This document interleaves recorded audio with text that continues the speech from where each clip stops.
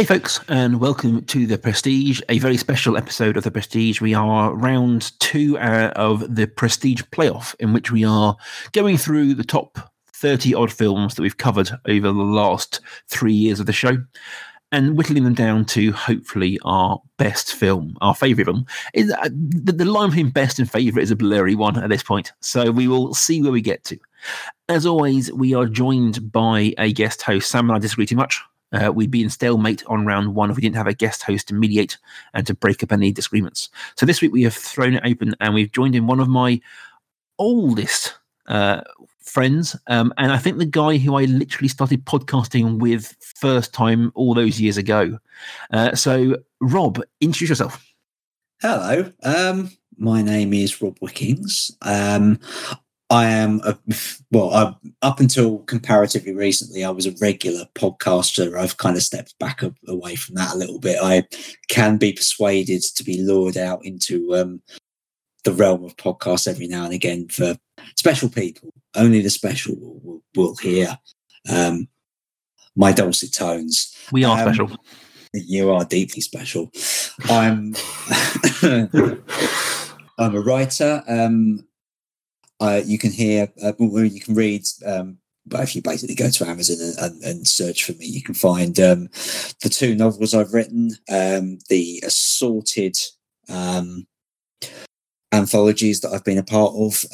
There's one came out quite recently called Twisted Fairy Tales. I do a lot of work with a group called the Inkslingers. Everything we do, we it's a complete non-profit. Everything we do for charity. But we do interesting twists on various things, like fairy stories. The one before that was Tales from a Car Boot Sale, which is great fun. Loads of stuff like that, basically. So that's me, really. And we're happy to have you helping us out with this playoff. Thank you for having me. So we won't dilly-dally further, guys, and we'll get straight into it. And we'll get into our first round. So our first match, beating out Brick from round 1, is Before Sunrise, going up against the film that outed Silent Running, Harry Potter and the Prisoner of Azkaban. Rob, our guest host, you have the honour of breaking the ice. Which way are you going and why? Well, I am a huge fan of Before Sunrise. It's just one of the most gloriously romantic and just joyful of movies. Really, it's a film about conversation. It's a film about how love can sprout in the most unusual of circumstances.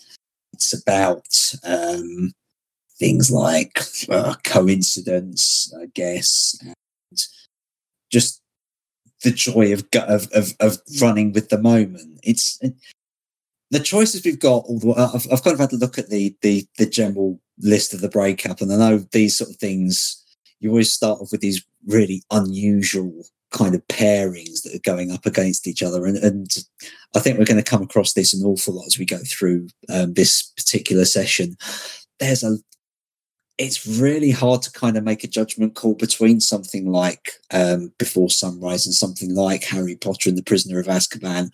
And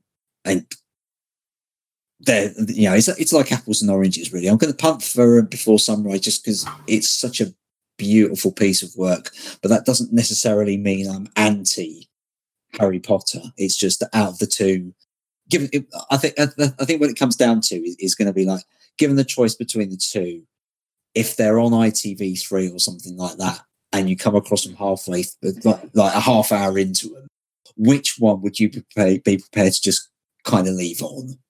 And in this case, it's definitely going to be Before Sunrise. You see, I like your ITV2 test, and yeah, it's made me think about these two films differently. I think first answer I would go for Before Sunrise as well. It is a beautifully made film, and it's a film about a conversation and about love and youth, and yeah, I really enjoyed the little series that we did on Linklater films, but also, and I surprised myself doing this, but and I hadn't watched the Harry Potter films until we did them on the podcast, and I never thought I'd be a fan of them. But Harry Potter and the Prisoner of Azkaban is great, and if they were both to come on sort of half an hour into it on ITV2, then I'd probably think, I should be watching Before Sunrise. That's the really worthy thing to be watching. I definitely ought to spend time doing that. You know what? I'd rather watch Harry Potter and the Prisoner of Azkaban. I'm going to go with that one. Okay, well, that's 1-1 then. 1-1. So it falls to me to break the tie. Now, this isn't going to be a surprise, given that I voted for one of these films in round one and against one of these films in round 1. So I'm going to mirror that. I think that, as I said last week, Prisoner of Azkaban isn't my favourite Harry Potter film, let alone my favourite in this matchup. So it's going to go for Before Sunrise. It's, like Sam says, I'd never seen any of these films before we watched them as a part of the show. And I went into it with a little bit of, false masculinity, some bizarre ideas that rom-coms weren't for me because I'm a rough and tough bloke and I like horror movies and I like science fiction, pulpy things. And they blew me away. The tale of the sweet and small but real and in many ways so deeply personal, but it's so a wonderfully universal story of that movie sticks me to this day. And if we are going to follow the ITV3 test, I wouldn't stick with Azkaban. I'd be like, fair enough, it's on, nothing else is on. But if you give me a choice, I'm watching, even if for half an hour, even if I've only got half an hour to watch something, I'm watching some of Before Sunrise. So that can take it for me. So that one, Before Sunrise, moves on to round 3. Yay! Excellent. I am having voted for Harry Potter. I am not displeased about that. I'm glad to see Before Sunrise go through. It is a lovely little film. I mean, as we said last week when we had Annie on the show, all of these films, these are in our minds the top 30 films we've watched. So there are very few films here that I think we'd be unhappy with going through. We like all these movies an awful lot to get this far, and we are killing our darlings a lot. I think that's going to be something that's going to happen with anything like this. You're going to start with a list of your great movies. You're going to be losing a lot of very good friends along the way. Yes. Well, actually, in all cases, apart from this next one, we have Dodis Carden, which beat out Zero Dark 30 in the first round. But then up against that, we have, and people know my feelings about this film, Indiana Jones and the Temple of Doom, which beat Good Will Hunting. This is going to get very confusing. But Rob W, as in the surname, not the middle initial. Where would you be going for this? Well, again, it's a really bizarre kind of lineup, isn't it? You've got wildly different films. Yeah, completely. The Pulp Fiction thrill ride with the beating heart, quite literally, of Indiana Jones and the Temple of Doom, which I love it. It's endlessly entertaining, and then you've got Dodis Carden, which a fascinating choice, I've got to say, guys. I mean, of all the Akira Kurosawa films you could have plumbed for, you go for it's not Seven Samurai, it's not Ran, it's not Throne of Blood, it's nothing like that. It is this bizarre, sweet, twisted little kind of magical realism tale from Akira Kurosawa. That's it was his first film in 5 years. From 65 to 70, he didn't make anything. It's his first film in color, and I'm a big Kurosawa fan, but this is the one that always sticks with me. I studied it at college. We had my first year of the communication and media production degree that I proudly own.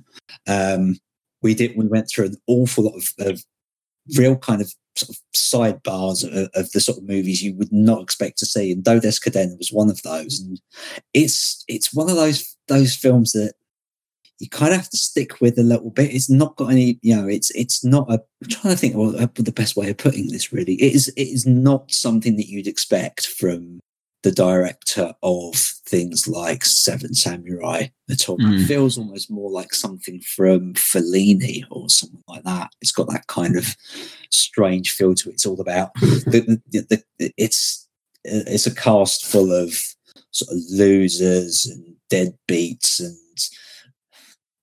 the mentally damaged, but at the same time it's got this amazing sense of positivity about it as well. It doesn't feel like you're being preached at. You may have noticed that my choice is probably going to be the film that I've talked about without pause for the last 2.5 minutes. So my pick's going to be Dodes Caden. Well, I'm going to jump in here and surprise nobody by absolutely agreeing with Rob there. As I talked about last week, Dodes Caden is one of the films that pushed me towards wanting to be a colorist and wanting to get involved in movies. I caught it like BBC Two or Film 4, something like that, in my early teens. And having heard of Akira Kurosawa and having seen some of his movies, like you say, it is wildly out of left field for what you expect from the samurai master. But it blew me away and it stuck with me. It stuck with me through all my years training and working. And I will bang the drum for this movie every time I get, because I think it is so brilliant and often so not heard of and so overlooked in terms of Kurosawa's kind of filmography. So yeah, it's surprising nobody once again, but I'm going to stick my sword in the sand for Dodes Caden. Now, Sam, your feelings against Indiana Jones are well known, so I'm hoping you might join us here, but I'm not sure. It doesn't matter at this stage because we've had 2 votes for it. But I mean, do I go for the cinematic masterpiece or do I go for the racist claptrap? It's always going to be Dodes Caden every day of the week. It's clean sweep. Clean sweep 3-0. So moving on to once again a very odd matchup. Seeing out Chirac in round 1, we've got the Pixar animation Big Hero 6 going up against, in many ways, the Giant Killer, taking out Back to the Future in round 1. We've got the film that gave this podcast its name, The Prestige. Sam, I have a gut feeling of where you're going here, but I'm intrigued to know if you can further deny it. This is a tricky one for me because, again, there's so many bizarre matchups this round, as Rob said already. I really like them both, and both are films that have stuck with me for different reasons. Prestige, awful lot of interesting things to do with cinema, and I mean, your feelings about Nolan are on record, but I think we both agree that this is one of his better films, and it's something that I think about. I'm not saying I think about this film on a daily basis, but when I think about film, this is an interesting film from a theoretical point of view. Having said that, Big Hero 6 is just a beautiful piece of animation, and I don't. It feels like The Prestige is out on its own, and Big Hero 6 is sort of an example of a genre. It's interesting new things with animation, and it stands for a film I suppose you didn't particularly like, but I thought it was quite interesting, was Inside Out. So it stands for new and interesting things being done with animation. Yeah. I think I'm going to go against the gut feeling which you had, and I'm going to stick with the one that would stick with me more, and it's The Prestige. Rob, where do you stand? Yeah, this is an interestingly tough choice, actually, because I mean, Big Hero 6 is one of those sort of animated movies that kind of snuck past a lot of people. I think it didn't have the best the best of releases, but I know a lot of people are enormously fond of it. It was something that tried to do something very different. Tried to do a bit of an interesting mashup with superheroes and the whole sort of anime feel, and just play around and do something a little bit different with it. I am enormously fond of Big Hero 6, but then you've got The Prestige, which is, again, it's a little bit of an outlier in Christopher Nolan's output. In that it is more, well, for a start, it's based on someone else's work, which he's done very little of. He tends to work off his original scripts, and it's an incredibly good adaptation of that work as well. It really does give, to my mind at least, a lot of the feeling of Christopher Priest's very spare prose. Even though it's cinematically it's very lush, the storytelling is very taut and tightly wound, and it's not the most fun watch in the world by any means, but it's a remarkably clever piece of filmmaking that talks about the notion of magic in the everyday and so on and so forth. So it's this one's a little bit more of a tougher call than I thought, but I'm going to agree with Sam. Go with The Prestige. As you said, Rob, how can you not go with the film that the podcast is named after? I'm once again in a situation here where my vote doesn't matter, but this is an odd one for me because I voted against both of these films in the round one. So, I appreciate how it's a hard choice for you guys, and it's weirdly a hard choice for me, but it's only because I'm not fussed about either of these films overly. They're great. My feelings on Nolan and his filmography are well documented. I bet you'll follow me on Twitter. So I will say what Sam says, that The Prestige is probably the best of his work, but that's still a very low bar to clear for me. Big Hero 6, I think Rob says it's stuck on the radar, and it hasn't received all the plaudits that some of the other Pixar movies have, but it has something to it. It has something unusual to it. So whilst it is an empty gesture, I am going to vote for Big Hero 6. I think it's the only animation left in the round, so I think that's worth to think. And I think for me, it felt like it really evoked some real emotion to me. Sam mentioned there that I wasn't a big fan of Inside Out, and I really wasn't. Mostly because it felt like the first time when watching a Pixar movie that I could see the puppet strings. Pixar movies are great at infusing emotion into their movies, into the objects that they present, and you really feel them. And I will go to bat for things like Toy Story, and go to bat for movies that they've made over the years. But for me, Inside Out felt like something I saw all the strings they were pulling on to make the movie do what it did. So it didn't really work for me. But this one really did the connection of the grief and the outpouring of pain that came from that grief, and learn to control and deal with that was something that I really related with. So it's going to be an empty gesture, but I am going to vote for Big Hero 6 this time around. Well, you've got to go with your heart, though. I mean, I appreciate that, and fair dues. As I've said before, that one was a tough call, and I think if Big Hero 6 was up against something else, it's entirely likely I would have gone Big Hero 6 instead. Yeah. I think that's true for a lot of these. Lots of the tech matchups here. And I think that's going to be echoed a little bit in this round. So we've got a rematch of the Thus, having had one, The Matrix versus The Apartment in round one. The Apartment coming through, and Blues Brothers seeing out Clerks. So we now have The Apartment versus the Blues Brothers. I'm going to just stick it out there, guys. I'm voting for Blues Brothers. As I said last week, it has been my favourite film for 25 years. And that isn't changing.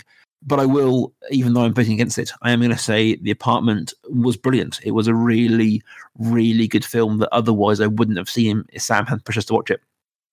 So I want to say about the visuals in The Apartment are amazing. The shots of the office, the shots of the party, I really, really loved it. But it is going against Godzilla there for me. It's going up against the biggest fish in the fight. So it's going to lose in my mind. But that isn't to be said. I'm just going to go through. There are two other people in this matchup. So Rob, where are you falling? Okay. I too grew up with the Blues Brothers. It was way back in the golden era, where before VHS became a nostalgia / retro choice, when it was genuinely the only choice for home viewing. This would probably be 1981, 82. My dad came through the door one day holding a massive Ferguson VHS video player, one of the ones with the big piano keys, and one film, and that film was the Blues Brothers.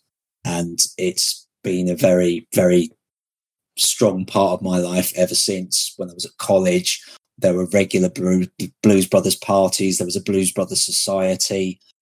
I must have played my vinyl copy of Briefcase Full of Blues and the OST of the film to absolute death. But I'm sorry, up against The Apartment, I can't vote for it. The Apartment is just an absolutely extraordinary piece of filmmaking. It's Billy Wilder's finest achievement, and this is Billy Wilder we're talking about. This is one of cinema's great auteurs, and some of these are very, very tough choices, but I cannot in all conscience vote for the Blues Brothers when it's up against something like The Apartment. I just could not do it, in all honesty. So I completely get that, honestly.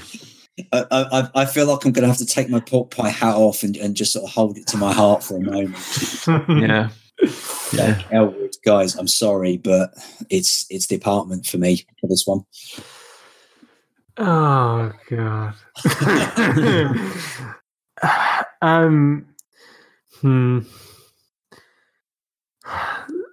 The trouble is, I know how I feel about this, and Mr. Mayfield's not going to like it. It's fine. I think just genuinely, I think, joking aside, like I never thought it'd be this hard to vote for the Blues Brothers for me. You know, like the Blues Brothers is that film for me that wins everything, and I really had pause here. I thought really like The Apartment was brilliant. Like, can I vote out The Apartment? So don't like even for me, it was a hard choice. So I don't begrudge any choices here. I mean, what needs to be said about the Blues Brothers that hasn't been said already is just, I mean, it almost doesn't need to have a narrative because it's that good. And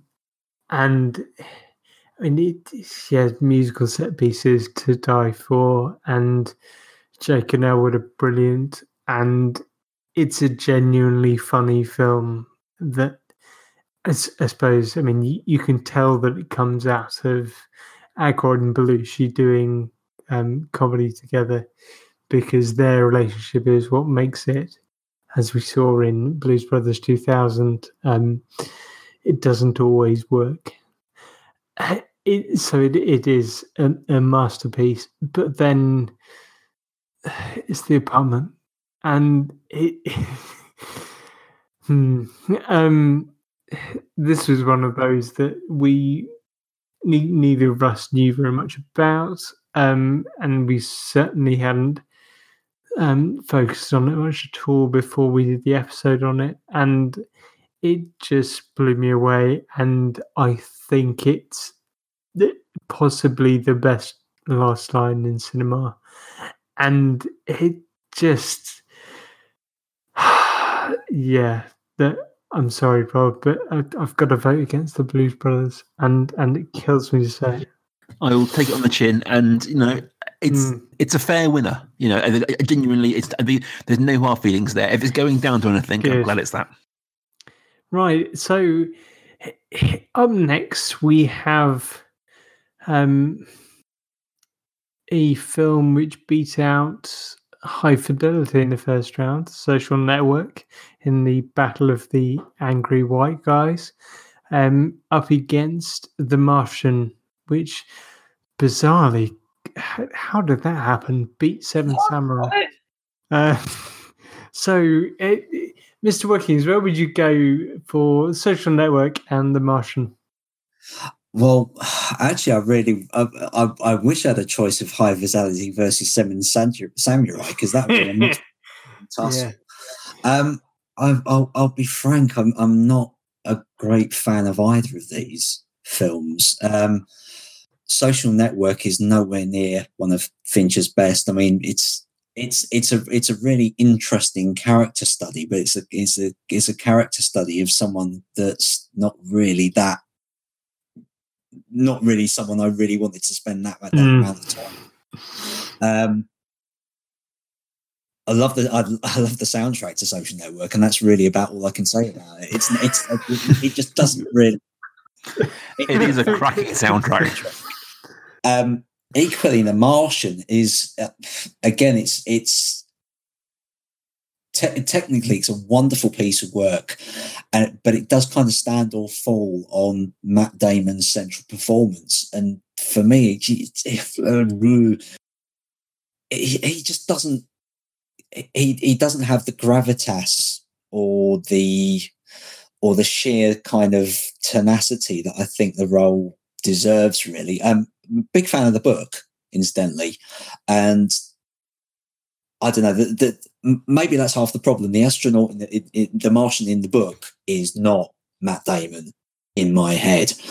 Out of the two, purely because of the line, I'm going to science the shit out of this. I'm going to go with The Martian, but this one's a kind of under protest vote, because honestly, out of the two, neither of them. Can I vote for High Fidelity instead? No. Go on then. Over to the other Rob. Over to me. It's strange because I championed both these films in their respective rounds. So I voted for both of these in round one. And it is, having come out of the conversation about The Apartment and Blues Brothers, these films do feel weirdly mid-tier compared to other films talked about here. So I see what Rob is saying there. That being said, I do really like both these films, and I do think The Social Network is one of Fincher's bests, even if Rob doesn't think so. The Martian, like Rob, I'm a big fan of the book, and that brought me a lot of goodwill with the movie. And I've always enjoyed, films about a man alone, about a smart person fixing big problems. I've always enjoyed that kind of movie. I have very little tolerance for movies about bad people doing bad things or comedies about idiots. My patience with them runs short. I always prefer a film about a smart person doing things. And Social Network, whilst they may be immoral and they may be lacking in basic human empathy, they are smart people doing things. So that both of these fit within that wheelhouse for me. I think it's got to come down to the fact that I think I'm going to vote for Social Network. I'm going to vote for Social Network based on the fact that I think as a piece of technical filmmaking, it has some amazing moments. And I come back again that the opening 5 minutes is a masterclass of setting score to editing to shots, the way it builds the community in the scene. I think that's wonderful. I think the script is very good from Sorkin, even it's full of Sorkin-isms. And I think it's, as Rob says, has a cracking soundtrack. And as much as I enjoy The Martian, I'm not a fan of disco. And it's a very disco-heavy soundtrack. So if I'm being honest, I don't see either of these movies making it through maybe the next round. I don't certainly see it making it to the final four or maybe the final two. But in the moment, I'm going to vote for Fincher and Social Network. Sam, it's on you. I'm breaking a tie, which is a strange situation that I haven't come across before, given that I voted against both of these films in the last round. And it just, I'm with Rob. I don't particularly want to vote for them. I think, actually, I mean, there's a lot to like about The Martian, and I mean, I haven't read the book, but I'm given to understand that it's fairly faithful to it, and it's a particularly good exponent of hard sci-fi, and example rather than exponent. And if you like Matt Damon, then yeah, and I can see that it does sort of stand out for that central performance, and it is just him a lot of the time. And yeah, I'm going to science the shit out of this. Is a great line, but I did feel a bit underwhelmed by it. And I know it's an astronaut, and hooray, he's on Mars, and I shouldn't feel underwhelmed by that at all. And it's space travel, great, yeah, but it just didn't feel like the film packed enough punch for me. It compared to something like Gravity, for example, which I just felt had emotional heft to it. I felt I cared more about the characters in Gravity than I did about Matt Damon. I know this is not about Gravity at all. I'm trying to rationalise the fact that I'm about to vote for Social Network, even though I voted against it last round. Yeah, I'm not sure. I'm swayed by Rob's description of that technically amazing opening to the Social Network, and yeah, the soundtrack's great. And I'm not a huge Jesse Eisenberg fan, but he's done worse things, and I don't see these films going a long way, as Rob said. But of these two, Social Network. Yeah, fair enough. Moving on to our next roundup, which is going to go up against Social Network in the next round. We have once again wildly different films of very different ilk and very different levels of cultural impact. We have the film, which is definitely not a Christmas film, despite whatever it's going to be. We have Die Hard, and this is up against maybe one of the least known films in our top 32, The Station Agent.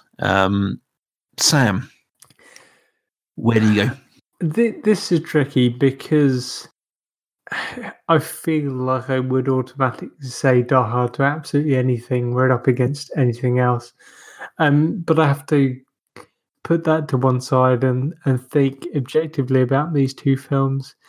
And Station Agent was a really surprising film for me. I hadn't seen it before. I didn't know anything about it. I hadn't seen anything really by Peter Dinklage before, although I'd seen him in as bit parts and other things. I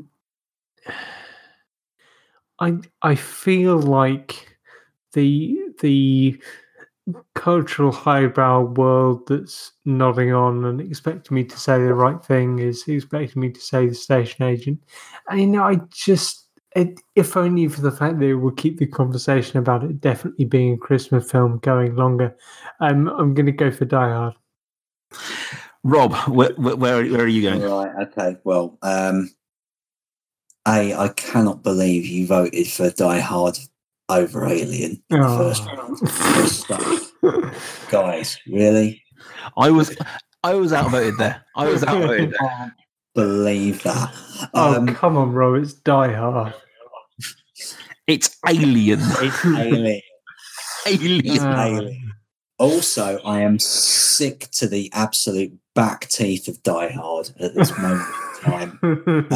Yeah. Especially this time of year, it is just, it's just profoundly annoying. And people never ask the right question as well. It's always like, is Die Hard a Christmas movie or is Die Hard not a Christmas movie? The question is Die Hard a good movie? And no, frankly, it's not that great a movie. Sorry. Controversial, Rob. I'm bored of this film to the absolute nth degree, and I've just thrown a hand grenade into your whole beliefs. Die Hard. I love it. I love it. Quite happily never see a single frame of that film again. It's just, well, it's completely overexposed for what it is. It's, you know, it's a perfectly competent action movie, and yeah, there are more out there.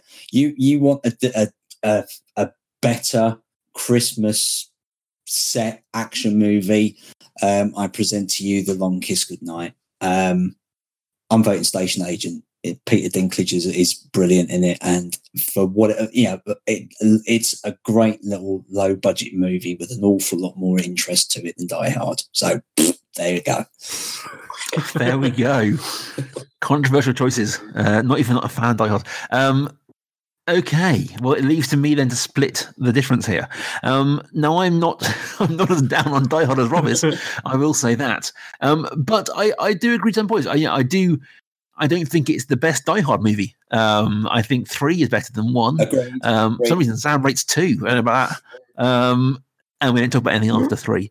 So I am not to bury the lead. I'm going to go with Station Agent as well. I think that Die Hard, I like it. I think it's a good film. I think it's a great action movie. I'm with Rob a little bit that I am tired of it this time of year. I can't tell you how many people have told me. He sent me that little picture on Facebook of the Dave screen grab about how they're 2 times in the world. I get that. This is a hill I've stood on a lot and tried to die on many times as its status as a Christmas film. And it's become a thing that I've become weirdly known for. So I take that one on the chin a little bit. I brought it myself. And I do think it is a good film that I enjoy. But Station Agent is sublime. It is I don't know how to explain it.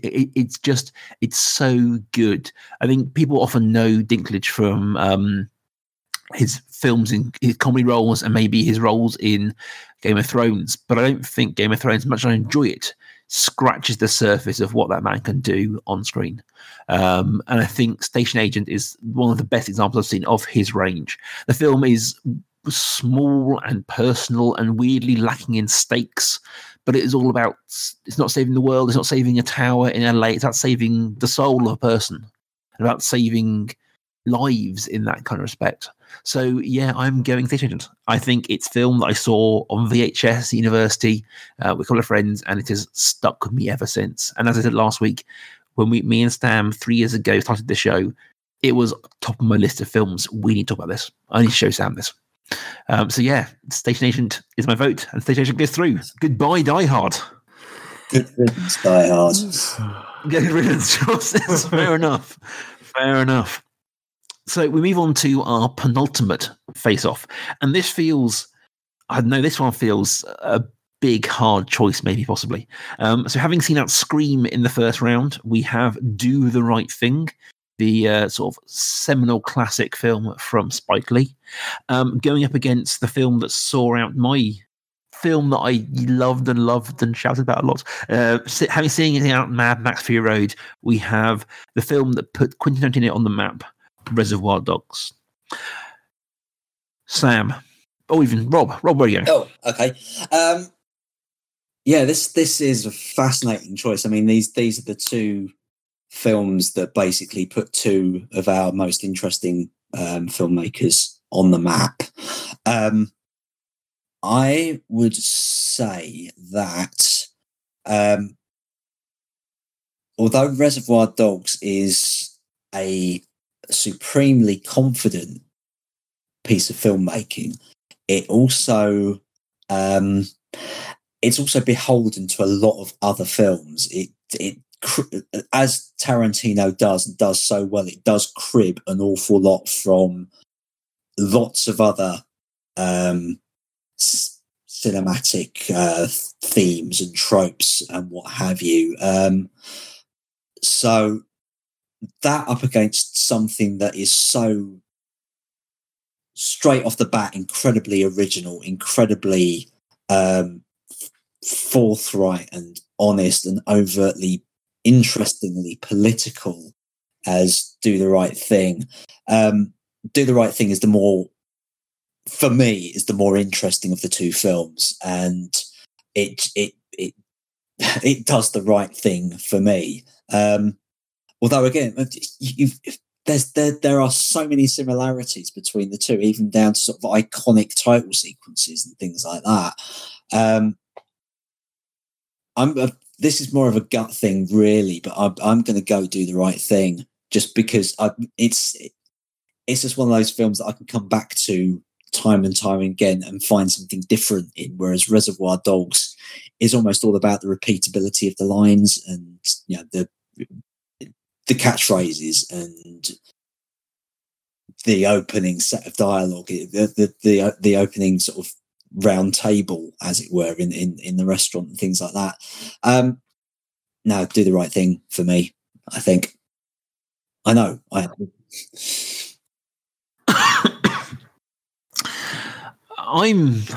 still not sure on this one. I think, as Rob says, both of these launched the careers of these people. And Reservoir Dogs is a blistering bit of 90s indie. It is cribbed from a lot of films, but it's cribbed well. The often quoted, artists steal, artists borrow, great artists steal, something along those lines. That it's stolen very well, and it's put together in a format that is memorable and exhilarating, and it's just done brilliantly. Do the Right Thing is incendiary. It is heart-wrenching, but also sort of empowering in many ways. One I saw when I was a teenager, one I saw this year. So it's hard to judge them because one's impact has maybe faded a little bit.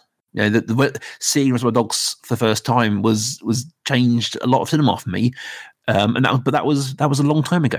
Whereas seeing The Right Thing, I saw this year, and so it still sticks with me. But I saw it a lot more recently. I think for me, it's got to come down to the fact that I think about who do I want going forward. We talked earlier about the ITV3 test, and so I'm going to apply to the test here. I'm going to apply the other film is deleted. So whatever I don't vote for here gets deleted. So only one film can survive forever. So whichever film I pick here is the one that gets the end. The other one is gone forever. So I'm saving one film. And I think if I'm going to save one film, I'm going to save Do the Right Thing. I think that it has things to say, and it has things that we need to hear. I think it has a viewpoint, and I think that Spike Lee is a brilliant director who does not get the love that Quentin Tarantino does. And I think Quentin's a great director, but I don't think he needs me shouting about him. He doesn't need me, hyping him up. He does it himself pretty well. Whereas I think Spike Lee, especially in what the three of us here we are all middle class, middle-aged white men and we're all from Reading. We've all lived in Reading in our life. Like we are not the market for these movies, and I think maybe we should be. So I am going to vote for Do the Right Thing. Right, well, that doesn't matter now. But we still care, Sam. We still care to know. I think I was just thinking there that Reservoir Dogs is definitely a brilliant film, and like you said, okay, he cribs from lots of places, but he does it really well. And it's also, you have to remember that he was in his 20s, maybe, or 30s. How old was Quentin Tarantino when Reservoir Dogs came out? I think in late 20s. He was incredibly young and a prodigious talent for someone who could steal that well, do that well so young. But then Do the Right Thing is not just a brilliant film. It's just an important thing that exists. That's a strange way of putting it, but it's late and my brain stopped working. My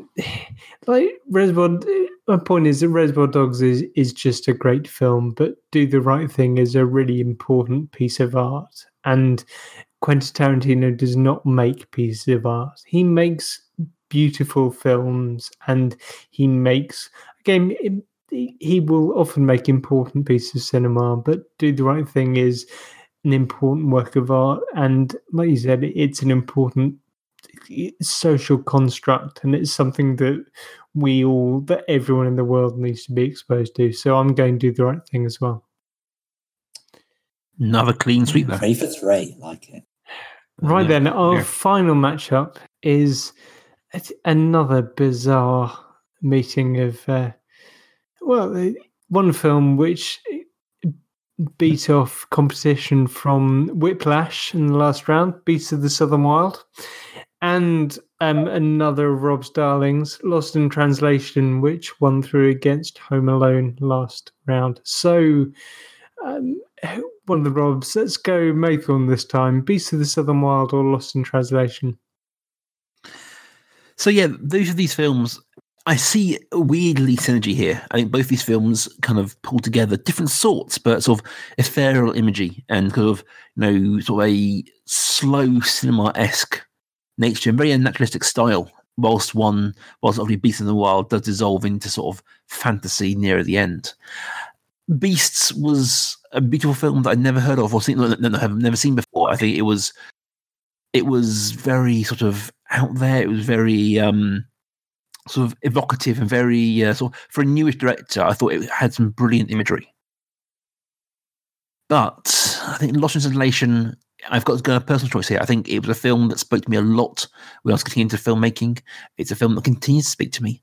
Having voted kind of the other way for the more personal, less told story in the last round, I feel there's some hypocrisy here going for Translation, but I think the film remains to be beautiful. I think that Sofia Coppola, as we covered when we covered her, has not topped this film in her later work, and I think that it is a beautifully timeless capsule to a certain period of time, a certain period of cinema, and each time I watch it, I fall again in love with both characters and city. So I think it's got to go down for me a personal choice here.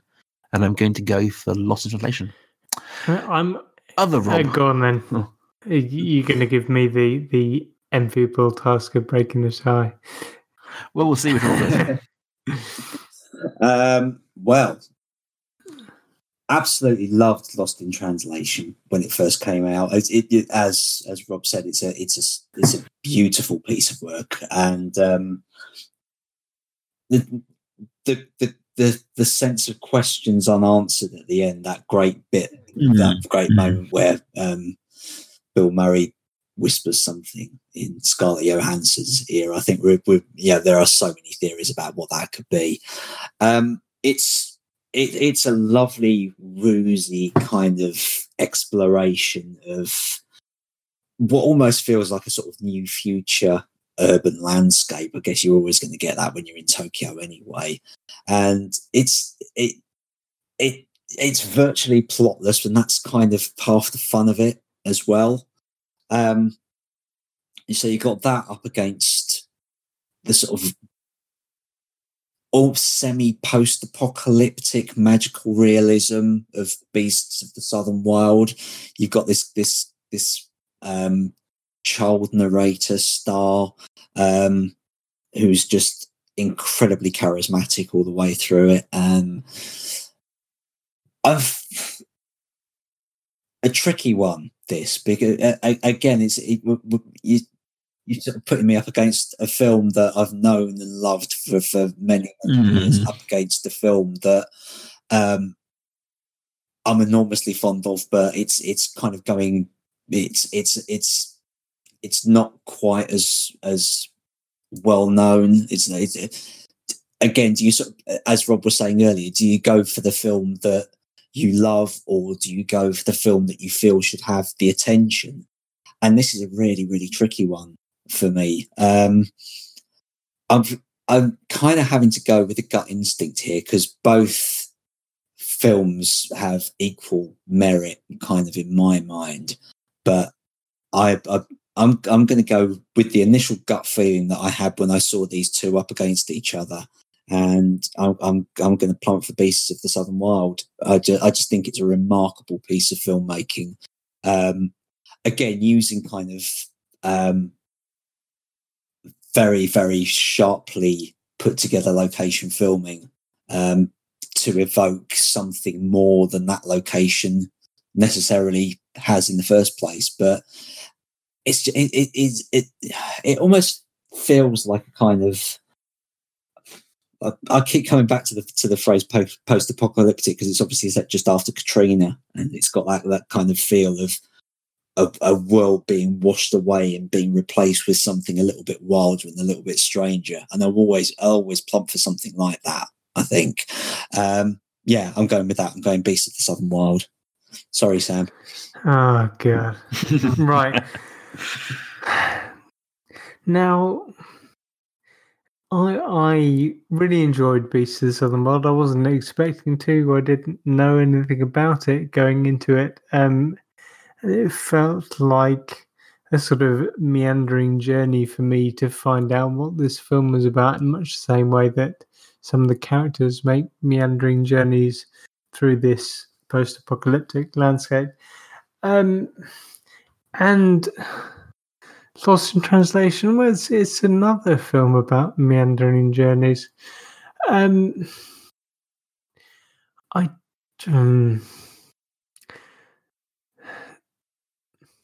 The thing is, I think if I were to rate them both out of 10, neither would be my absolute favourite film, and both of them would be excellent. And I'd probably put them both at the same mark. And I'd probably go for around about 7.5, 8 for both of them. And for that reason, I can't really split them.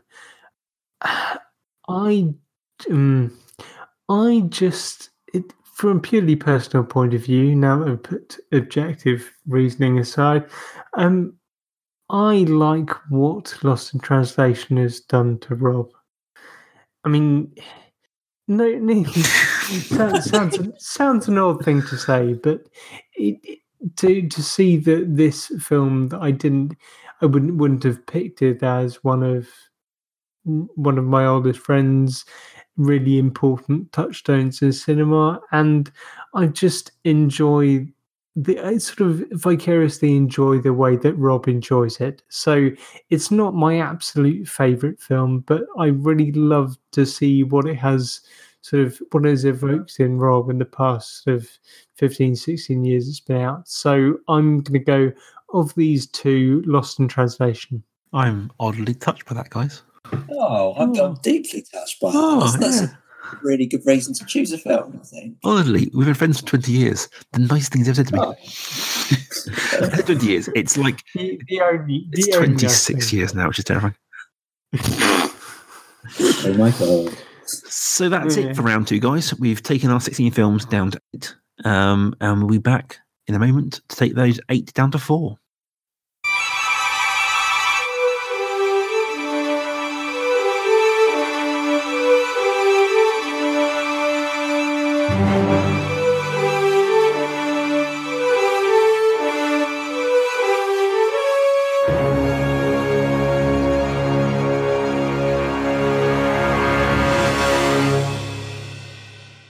Right then, so we are down to 8 going into our third round.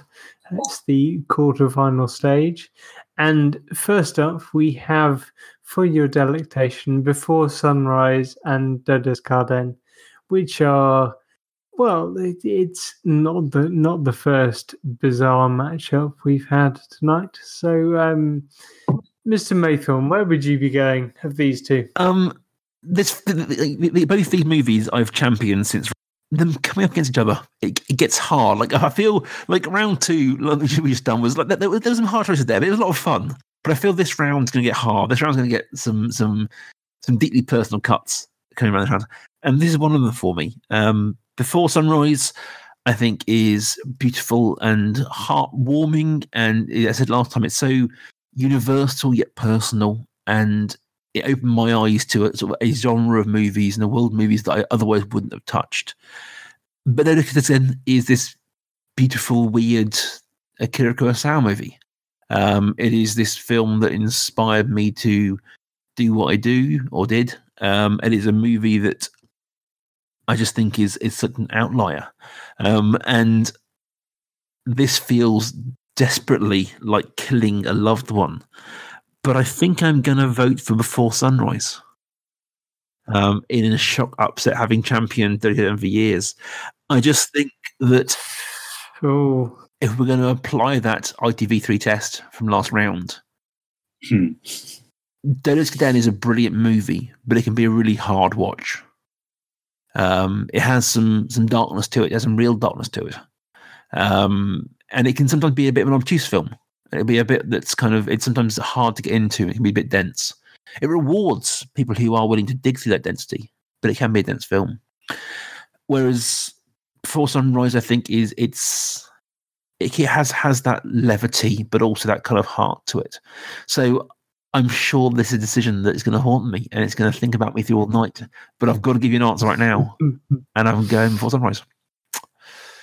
Sam. So, jeepers. I can't believe I just said jeepers. God, how old am I? Of these two, Before Sunrise, Dodos Caden. I think I'm just thinking about the ITV3 test. And like you said, I think it would depend on at what point you entered this film, because if you entered Dodos Caden a bit that focused on the main character of the mentally deficient boy, I think there's some beautiful poetry in that, and the way that Kurosawa sets up these shots are just brilliant and would keep me watching. And then there are other times if I'd stumbled into the middle of a scene between the homeless man and his son in the car, I think, well, this is deeply disturbing and I don't ever want to watch this. So I'd switch it off. And Before Sunrise, just all the way through, is delightful. And I don't know which is the better film, but I think on the ITV3 test, I'd go for Before Sunrise. Sorry, Rob, that means... That's fine. I have to admit, when we first started this, it was kind of like the first two choices. And it's like, oh, right, okay. Before Sunrise, yay, got that one. Dodos Caden, yay, got that one. And then to realise they're both up against each other is kind of like... But I think on the whole, I'm going to have to concur with the choices of my esteemed colleagues here. Dodos Caden is an extraordinary piece of work. It's something of an outlier for Kurosawa, but as you say, it can be a bit of a hard watch. Whereas Before Sunrise it's an exploration of joy and it's an exploration of love. Beautifully shot, beautifully acted, beautifully written all the way through. It's one of the films that me and my wife Claire still watch on a regular basis together as well. So I think if I was to choose Dodos Caden over Before Sunrise, I'm pretty certain Claire would have something to say about that. So, obviously, the choice has already been made, but I'm very glad that it's this one. So yeah, yay, happy. I'm happy. 3-0 is always a resounding score to take. We move on to our next matchup, which is, once again, we have this recurring theme of movies start with going up against each other. So having seen out Back to the Future, having seen out Big Hero 6, we've got The Prestige. Then having seen out The Matrix and The Blues Brothers, we now have The Apartment. So we have The Prestige, the movie that gave this show its name, and The Apartment, the Billy Wilder classic. Sam. Rob. Fair enough. Okay, the last one was was an incredibly difficult choice. I think this one is incredibly simple. The Prestige is a fine piece of work. It's got a lot to benefit a watch of it. It's a great cast. It's got some amazing scenes. The moment in the electrical field is fantastic. The central conceit, the magic that kind of is but isn't magic, is great. But I'm sorry, it's not The Apartment. It sounds like the most trite argument in the world. I think it's really difficult to put any film up against The Apartment and say this is better than that film, because there are very few films that have the kind of perfect 10 that this movie's got. It's got the best script in the world. It's got the best cast in the world. It just looks great. It's everything about it is just, it's just the perfect package. I would not be surprised to see this film actually take the whole competition. It's got to be The Apartment for me.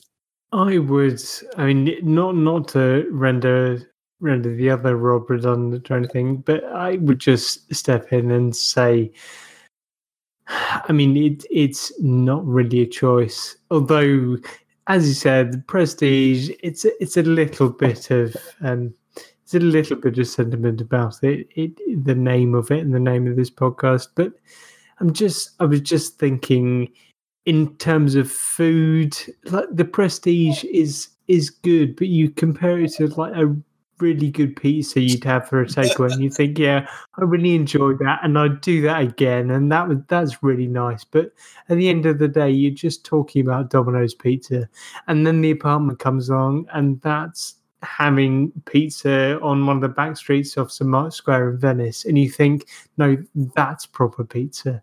So The Apartment is head and shoulders above the Prestige for me. Oh, now I'm just hungry. Me too. This is an odd one because I have voted against both of these films in every matchup they've come up so far. So it's rare this late in the game. But I have voted against both of them. That being said, I'm just going to agree with all you guys. I think that the Prestige, I'm indifferent on Nolan, but this is best. And it's a fine film. It's a fine film.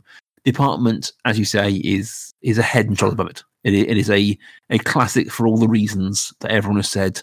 So I'm not going to labour me further. So I'm going to vote for The Apartment, and we have our second clean sweep of the round. And The Apartment moves on around. Wow, this is all starting to look very classy, I have to say, gentlemen. Oh no, it's all going to fall apart now, I'm sure. Nice. Our third quarterfinal sees Social Network up against The Station Agent. And I'm going to throw my hat in the ring first off and say that, I mean, this isn't particularly difficult for me because although Station Agent was against Die Hard last round and I was a proponent of that, and I voted against it the first round as well, I'm glad Station Agent is still there because I like the film and I'm pleased to see that it's got this far. And I don't think Social Network has enough substance to make. I mean, it's a good quarterfinal film, but I think it's gone as far as it can go. And I think that yes, Jesse Eisenberg is a likable screen presence, even if Mark Zuckerberg is not a likable personality. And yes, there's a good soundtrack to it, but it's just, yeah, it's not as good a film as Station Agent. So I'm going to go for that. So, Mr. Wickings, where would you go? Again, it's another one of those choices that isn't really a choice, isn't it? It's difficult to kind of want to justify why you're going to make one choice against another, but it's just blatantly obvious to my eyes anyway. The Station Agent is this beautiful, charming, funny, clever movie with a fantastic central performance up against this sort of brilliantly executed but cold, dark, ultimately depressing piece of work that's just about a bunch of really not very nice people. Stop me if you think I'm going over the top here. No. I mean, Social Network it's not a terrible movie by any means, but it's not a biopic that I'd want to pick as a particularly brilliant biopic. It's not. It's nowhere near in my top 5 Fincher movies. It's just not that great a pick, as Sam was saying. You know, I'm surprised it's got as far as it has done. To be honest with you, Station Agent is always going to be the one that goes forward from here, and you know, it's a worthy semi-finalist. I think it's an interesting matchup because on the surface, I agree with everything you're saying, all of you are saying, but I think there's an interesting thing. But these films kind of, I feel, split along a clear line. One is a technical and sort of precise masterpiece in the way that Fincher can be. He's a very precise director, and everything's framed tightly and perfectly, and he's very driven by having sort of this perfection to his shots and his scenes, and that's evident in this movie. I think that nothing in this movie is accidental. Nothing in the movie is by chance. It is well thought through. It is well curated as a movie, and it has technical prowess to it. And on the other end, you've got Stage Agent, which probably doesn't. It isn't like, in all our talk of this movie, no one's talked about the framing or the colours or the technical wizardry put together, because it isn't there. It isn't about that. It is about this heart of this movie and the charm of this movie and the affectionateness you have for this character and the people around him. Really. All these people, the 3 main sort of characters in it, they're all damaged. They're all damaged in their own way, and they're all definitely needing and seeking something. And it's all about that kind of that side of it. And they almost these 2 films, whilst you guys have kind of clearly major sort of lines in the sand, I think there's a clear balance to be had between the movies here. But despite being the movie technical pusher on this movie, I'm often pushing films that look and feel amazing over ones that maybe have a great story. I've got to go Stage Agent. I think there was no chance of getting it out of the way. I like Social Network. I like it a lot. It was one of my best films of that year it came out. But Station Agent is Station Agent. It is what it is, and that is a film that's going to beat out Social Network any day of the week. So, our third clean sweep of round 3. Going into the last round, I don't know if we'll keep it. I just don't know. But we've having seen out Scream, Reservoir Dogs, we now have Do the Right Thing up against Lost in Translation, which saw out Beasts of the Wild and Home Alone. So, Rob, where are you going here? Tough one. After 2 very easy choices, we're back with the tricky one for the last call. I don't know. I do really love Lost in Translation, and I do really admire Do the Right Thing. So that's a tricky one, really. I think again we've sort of had this conversation all the way through about, do we want to do the sort of heart thing, or do we want to do the whole sort of push a film forward that maybe shouldn't have, that maybe deserves a bit more attention. And we're now at the point with this particular choice where they're both really great and really well celebrated movies. So this is a tricky one, really, because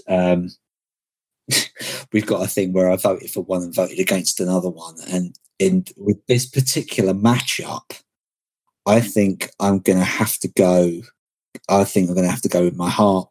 Really, I'm going to have to go with Lost in Translation, just because I did honestly find it just such a fantastically moving and again heartwarming and positive piece of work that's not afraid to leave questions in its place. But this is a really, really tough one, and I'm kind of still humming and hawing about it, because Do the Right Thing is such an amazing, important, powerful, brilliantly shot piece of work with some real anger to it, which obviously Lost in Translation doesn't have. It doesn't have a sense of anger to it at all. It's more it's an exploration of a particular moment and a place. I suppose that both films are kind of about a location as well, which makes the whole choice that bit more tricky. You know, you've got is it Queens or Brooklyn? Do the Right Thing is saying. I think it's Brooklyn, isn't it? Versus Tokyo. No, I'm going to stick with my first choice here. I'm going to go Lost in Translation. I think with the caveat that I'm kind of not sure, but you have to make a choice, and that's going to be my one. Well, I'm going to go and make things difficult for Rob because I'm leaning the other way. I think I talked about the two films in the last round when Lost Translation was up against Beasts, and they were both sort of, to me, middling to very good films, and I made the decision based on something else. In this case, I feel like Lost in Translation is never going to be more than 8 out of 10 for me, and Do the Right Thing just blew me away, and I'd give it very close to 10 out of 10. And I have spent a lot of my time writing and thinking and teaching about the frankly unfair way people view different races, and it's something that's very close to my heart, bizarrely, for someone with such a, as Rob has talked about it, middle class and white background. You're right. But I would say that Do the Right Thing struck me as a really important piece of work, not just an important film, but, as I said in the previous round, an important sort of cultural artifact. So of these two, I would plump for Do the Right Thing. It's all on me. It's all on me. So it's our first split of round 3. And it's the last one. It's on me in the last. Yeah, I think I'd echo everything you've said. I think Do the Right Thing was an incendiary bit of filmmaking that feels as relevant today as it would have when it was made. You know, I think we are living in the days of, you know, in ironic quotation marks, post-racial America.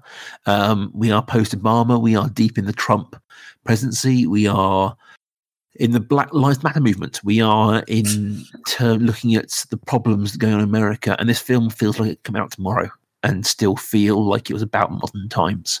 And I think that's something that is amazing in cinema. The film can perfectly capture a moment in time, but also capture an era. It can be as relevant now as it ever was. I think Spike Lee is great in it and directing it. I think it's a film that you want to go back and revisit time and time again and get different things from it and see different stories going on. And, you know, some of its central questions, you can flip-flop on either way every time you like it. You can go different ways depending on how you view it that time. I think the same can be said for Translation. I think Lost in Translation, as Rob says, is a film that doesn't offer any answers, much as Do the Right Thing doesn't. You know, they both, neither of them kind of give you clear-cut answers, clear resolution to what happened. There are no good guys and bad guys in these movies. There are just people in a situation and their reactions. And as Rob says, they're about a time and a place. But they both maintain an element of universality and a bit of timelessness to them. But I think if I've got to be pushed, and that is the point of this, is that we are being pushed, I am going to come down on the side of Lost in Translation. I am going to go back to the fact that this film made me feel things rather than make me think things. And that sounds like a strange thing I'm not against thinking things, but I think that Translation evokes something in me. It invokes a part of my personality that doesn't get invoked a lot. And it invokes a longing and a reminiscence of a time it maybe never was. And it evokes in me a feeling, and that's something I think is worth celebrating. I think I love this movie. I think it's beautiful. I think it's achingly beautiful in the way it captures both its stars, but also Tokyo. And as someone who has travelled for a living many times in my life, it captures something about that disconnection, about being a person lost in translation. You are in a country in which you don't understand the language or the customs, and there's no one to help you, and finding finding that ship in the storm, finding that port in the storm, is something that I think it captures very well. So I'm going to go with that. I'm going to go with translation. And unfortunately, Sam, that is goodbye to Do the Right Thing. Okay. That's a tough one. Actually. I think looking at having gone through this, I think maybe matches 2 and 3 weren't that hard, but I would say 1 and 4 were some of the hardest made so far. And I'm not looking forward to our semi-final round next time. So thank you to Rob for coming and being our guest this week. We will put all his links to all his work and all his stuff down in the show notes. Please give him some love. He is regularly great and incisive on Twitter. So he's a strong recommended follow if you're on Twitter. We'll be back next week with another guest host yet to be decided. And we will be picking up with our semi-finals, in which we are pitching Before Sunrise against The Apartment, and we are pitching Station Agent against Lost in Translation. And I'm sure those decisions will not be easy in any way, shape, or form. I do not envy you those choices whatsoever, guys. Best of luck with your semi-finals, I have to say. And we will see all of you guys back here next week. Bye. Thanks for having me. See you guys.